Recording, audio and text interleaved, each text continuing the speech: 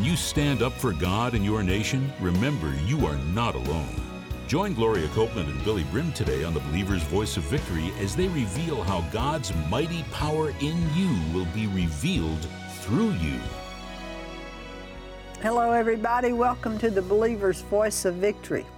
We have Billye Brim again today to tell us about the revival, the fire of God, the glory of God that's going to be manifest and even is beginning, I believe, in these days. Welcome, Billye. Gloria, I'm so tickled. I know it. You tickled me. I'm really tickled, and I tickled you. Yeah. Because I found, when I'm preparing for teaching on the Great Awakening, I found a letter that I wrote to my partners in May, June 2009. I just found it down at your house while I'm preparing.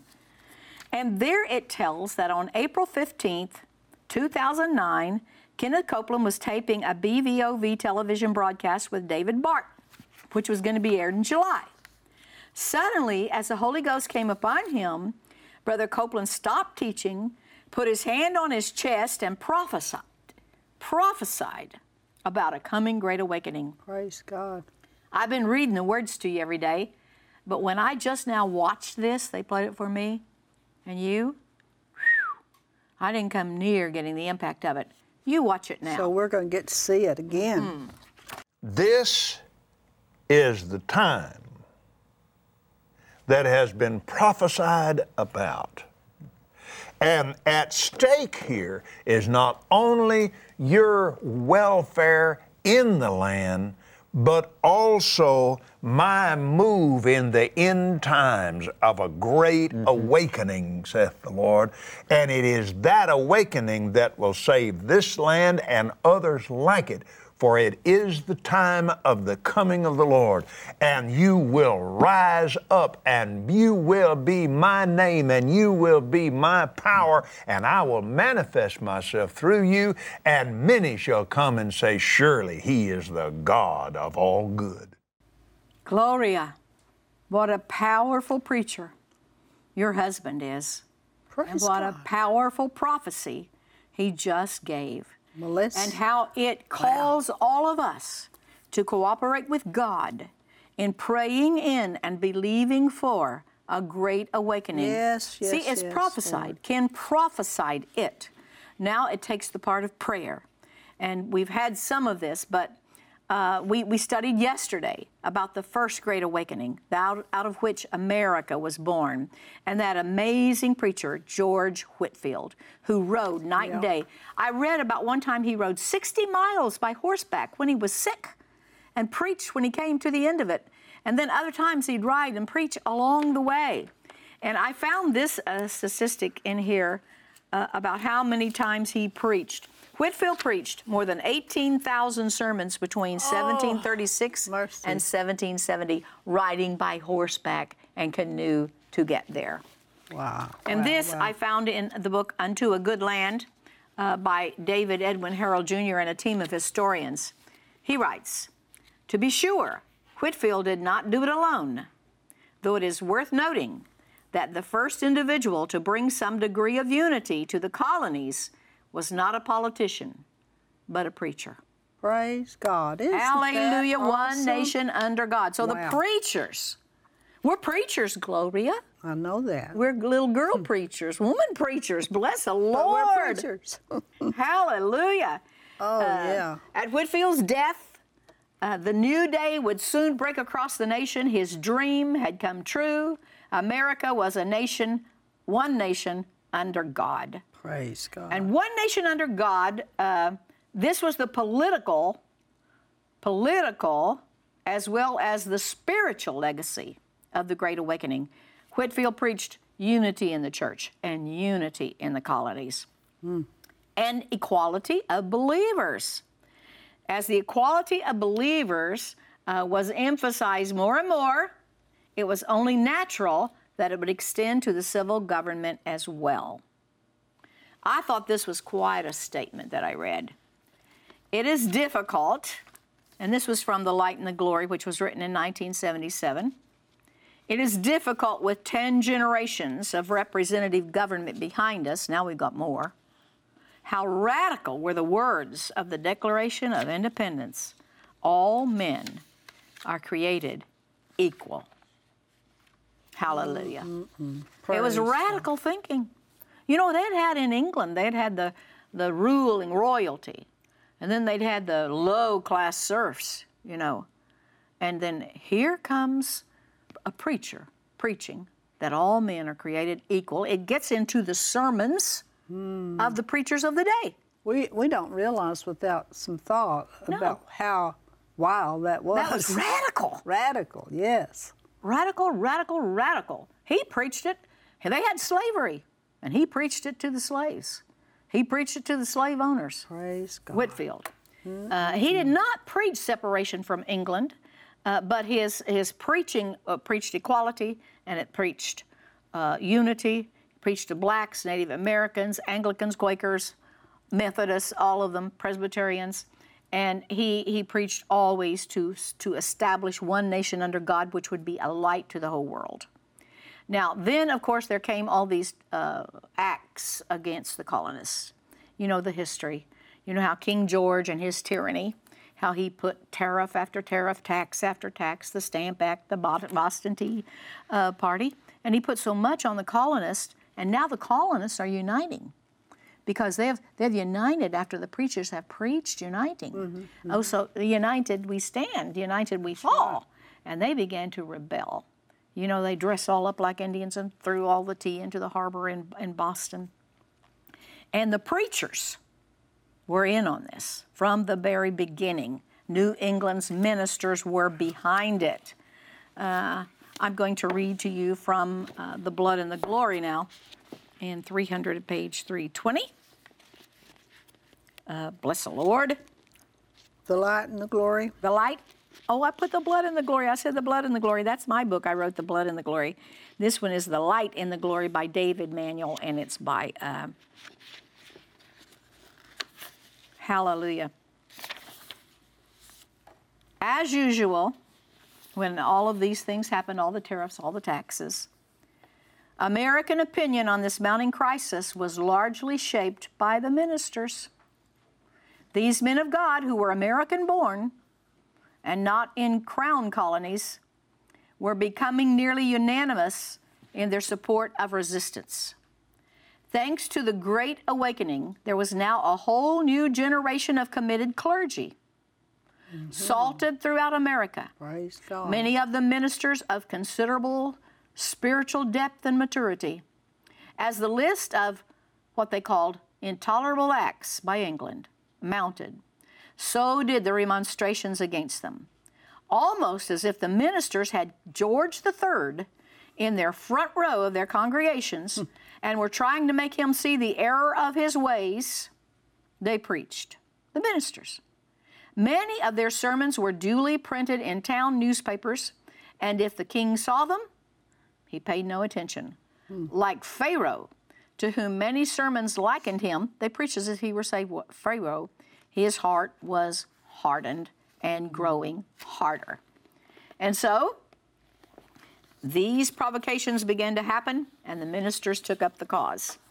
I went on a tour, a patriotic tour, with David, that was on the television program, Barton, with Brother Copeland, and Jim Garlow. It was a Patriots tour. It's one of the highlights of my life. Wow. And we took it through all the historic parts of New England, where George Washington crossed the Delaware, the Tenants Church, George Whitfield's place. I think it was grave we went to. And we ended up in Washington, D.C. on the 4th of July watching from a boat the fireworks on the Potomac. Oh, what a memorable time it was for me. And one of my most memorable parts of it was going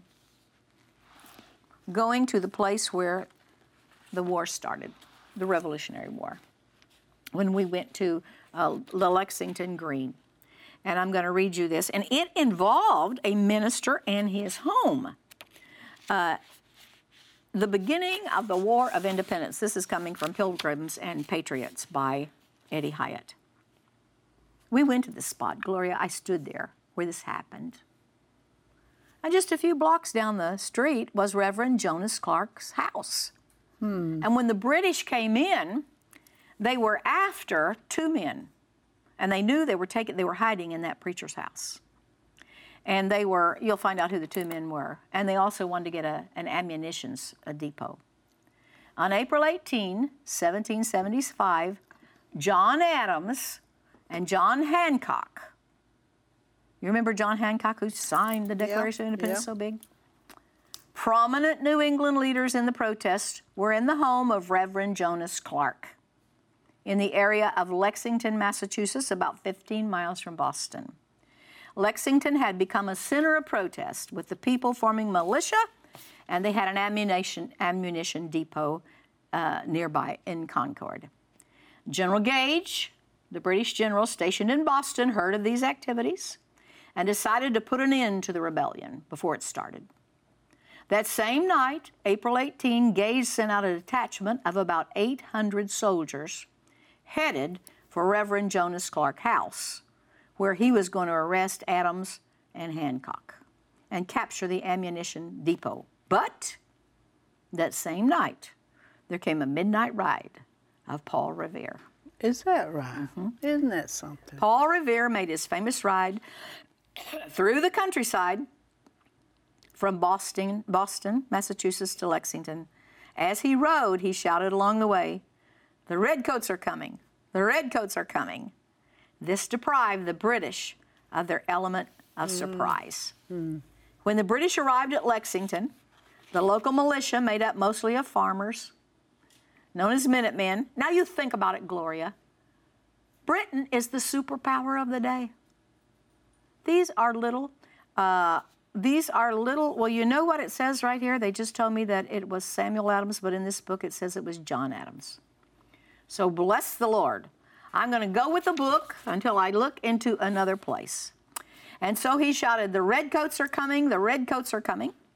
And when the British arrived, there were these farmers, known as Minutemen, ready and waiting. When they went to lay down their arms, and all but, here it does say Samuel Adams and John Hancock would be forgiven. So I guess some of them were in on it. John was in on it, Samuel was in on it, but it was Samuel Adams and John Adams would be forgiven. The Minutemen, however, refused to yield. The Minutemen were determined not to fire first. They didn't want to be the aggressors. During the standoff, however, a shot rang out. Nobody knows. No one would admit that they fired the first shot, but it was later called the shot that fired and was heard around the world and started the Revolutionary War. At the end, 9 Minutemen were dead and 10 more seriously wounded. There was a fight then that went on after that as they went down the roads, and the Minutemen were hiding, and they learned to fight like the Indians, and the British were fighting like the Redcoats, and the shot heard round the world marked the beginning of the Revolutionary War in 1775 to 1783. But before the first shot was fired in Lexington, Reverend Clark made a strategic declaration. It was spontaneous to Major Pitcairn's demand to the Minutemen. "Disperse, ye villains, lay down your arms in the name of George, the sovereign King of England." Reverend Clark shouted out, "We recognize no sovereign but God, and no king but Jesus." That cry, "No king but Jesus," caught the imagination of the American patriots everywhere. Praise God. And soon it was heard throughout the colonies. No king but Jesus. That's good, isn't it? Now, the preachers, as this Revolutionary War developed, they fought as well as preached. On the same day as the battles of Lexington and Concord, Chelsea's minister, Philip Payson, led a band of men from his church, his congregation. And that was the thing, as we were standing there on this green, they were showing how that the people showed up with their congregations, the preachers with their congregations. And this Philip Payson from Chelsea, he led a band of men from his church and captured 2 British supply wagons. Can you imagine saying, well, what is your church's outreach? Well, we captured 2 British supply wagons. Stephen Farrar of New Ipswich, New Hampshire, brought 37 men from his church to the army assembling at Boston. David Avery of Windsor, Vermont, started his march with 27 men, but his preaching along the way collected many more. John Craighead raised a company of militia from his parish and led them to join Washington in New Jersey, where it was recorded that he fought and preached alternately along the way. So, good for him. These That's became awesome, isn't it? these came to be known. Very interesting. Bless the Lord. So numerous, in fact, I'm reading from the Light and the Glory, were the fighting pastors that the Tories, those who were, favorable to staying in with the British government, began to refer to them as the Black-Robed Regiment. Yes. They wore their black robes, and they stood up in those black robes and they preached in their pulpits for what they believed. And the Tories, referring to them as the Black-Robed Regiment, blaming them for much of the surging zeal of the colonial troops. One of the most colorful examples is what happened in a staid Lutheran church in the Shenandoah Valley of Virginia one Sunday morning in 1775. The 30-year-old pastor, Peter Muhlenberg, delivered a rousing sermon on the text, quote, "For everything there is a season, and a time for every matter under heaven," from Ecclesiastes 3:1. Reaching the end of his sermon, he said a solemn prayer and continued to speak. In the language of the Holy Writ, there is a time for all things. There is a time to preach and a time to fight. He paused then and threw off his black robe, his pulpit robe, to reveal the uniform of a colonel in the Continental Army. "And now is the time to fight," he thundered, followed by his cry, "Roll the drums for recruits." The drums rolled, and that afternoon he marched off at the head of a column of 300 men. His regiment was to earn fame as the 8th Virginia, and Muhlenberg was to distinguish himself in a number of battles. Bless the Lord, hallelujah. They stood up there and they said what they thought and they believed. I remember one time we went to a Glenn Beck rally in Washington, D.C. You went as well. I flew up there with you, and he challenged the preachers to have the guts of the Black-Robed Regiment, to stand up for what the Word of God says and for what we believed. And I told you the other day that I was invited. You were invited as well. You didn't go, but you were invited. In June, before President Trump was elected to be the president, he was a candidate. And we were invited to a conversation between Donald Trump and Huckabee and Ben Carson, and they had all come out for him. And Donald Trump stood up, and he referred to the Johnson Amendment. I don't know if it's an amendment or what it is exactly, but the Johnson, I think the way I understand it, somebody was opposing LBJ, and from their pulpit, they were opposing him, or from their platform where they spoke. And so somehow it became, I don't know, a law or amendment or what it is exactly, that it said that we could not do that. That nobody with a tax-exempt 501c3 could stand up in their pulpits and come out for any one candidate or against any one candidate. And just like a pall fell over everybody. And they were not doing it in certain areas. So Donald Trump stood up and said this. He asked, why is it the preachers, in some cases they did it. But in some churches, especially conservative churches, they didn't do it. They didn't stand up there. And someone said to him, well, it's the Johnson thing. And they're afraid they'll lose their 501c3s. Well, he didn't even know what that was. So he looked into what is the 501c3, which is your tax-exempt status. And he said to all of we preachers, 1,000 preachers who were gathered in New York City on that day, don't you know they took your voice away? Yeah.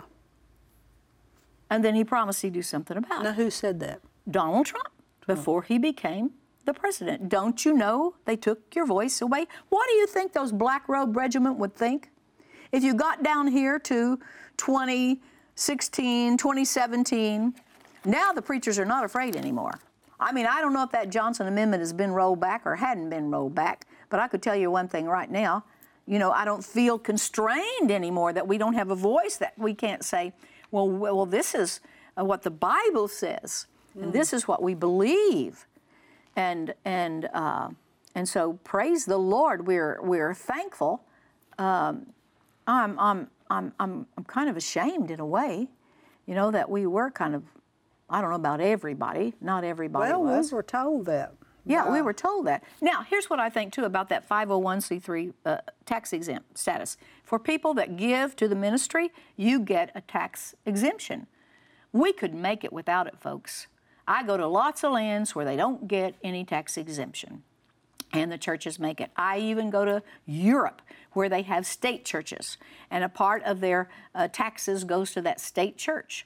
And so if somebody's in a word church, they still have to pay their taxes to the state church, and they don't get any deduction because I don't think we can make it without it. But you know what it does? It blesses the United States of America. Yes, it does. When the United States of America said, we're going to honor you for giving and paying your tithes, your offerings. Think of it. What a mighty, wonderful government has been established for us. We're going to honor you. We're going to give you a deduction. I think that the one that gets blessed out of it is the United States government. Amen. We're blessing the church. Yeah. We're going to make it without it, but we don't want our voice taken away. That's right. We have freedom of speech, and people have died for it. In my study of all the awakenings, there's the story of the deaths.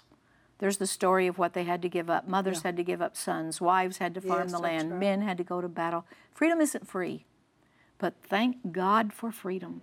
Mm-hmm. I might not agree with what you say, someone said, but I'll die for your right to say that's it. right. Praise Bless God. the Lord. Hallelujah. Isn't that stirring? Doesn't that stir you? Billye and I'll be right back.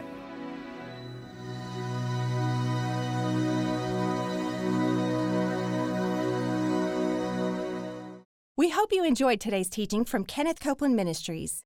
And remember, Jesus is Lord.